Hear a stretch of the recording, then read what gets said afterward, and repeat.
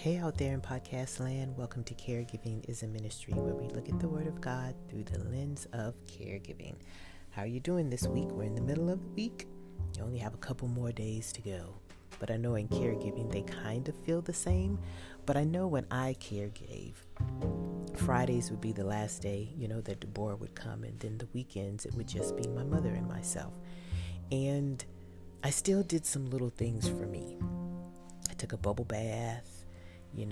After I got her ready for bed and everything. Well, Deborah most times would have her ready for bed, especially when she was bedridden. I'd watch something on TV that I liked. Saturday, I'd get up and go for my morning walk, talk with Jesus, come in and be excited about giving her breakfast. Just pumping myself up. On the days when she was bedridden, I'd give her a bath, and you just have to change your perspective. So even though we're in the middle of the week, I want you to be anticipating having a great weekend.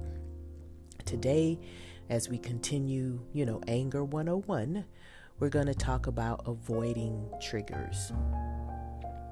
I'll be reading from Proverbs 15, verses 1 and 2. And it reads, "A gentle answer turns away wrath, but a harsh word stirs up anger. The tongue of the wise makes knowledge acceptable, but the mouth of the fool sprouts folly." That was New American Standard Version. As you navigate these waters of caregiving, you can soon figure out, what triggers you toward anger, what sets you off. I know I did. But often, things that set you off can be from the very person that you're taking care of. Sometimes they can have harsh words. They can be ungrateful, unkind, unforgiving, and the list can go on and on and on. You can have maybe a bad history with them in the relationship and are wondering, how you found yourself in this situation.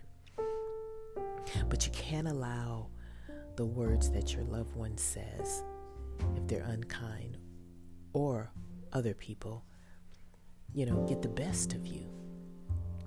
When your loved one is the one who is unkind, reflect on the days when they were kind.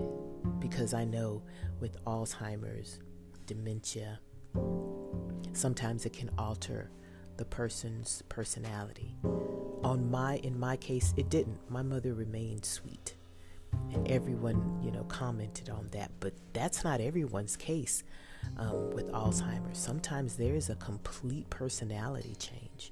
And so you'll have to reflect on the days when they laughed and joked and they were a lot of fun and they were calm versus the person that you see now. Because the person that you see now, although they're still your loved one, they just have a disease. And you just have to accept that. If you don't have something that you can reflect on with them when they were happy or kind, then you reflect on something that just makes you happy, that brings you peace.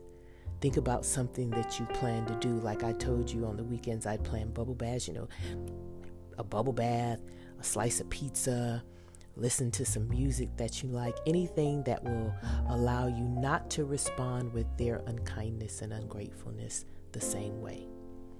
Because how you respond also sends a message to your loved one, right? It sends a message that you're in control, right?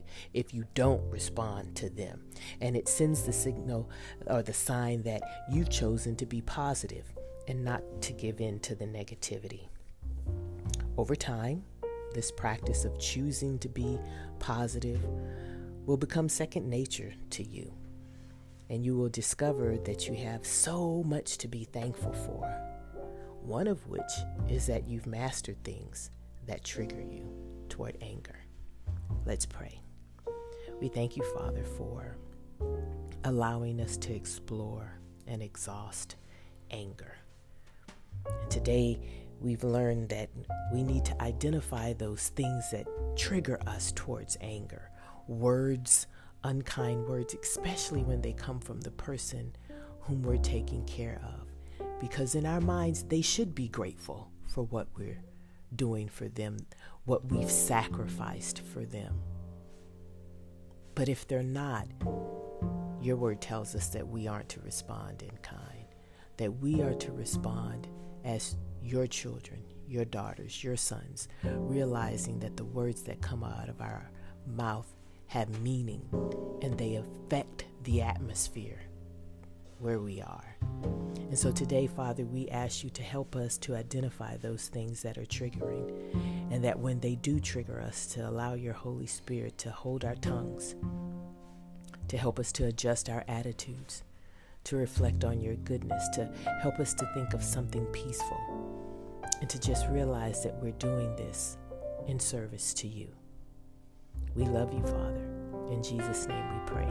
Amen.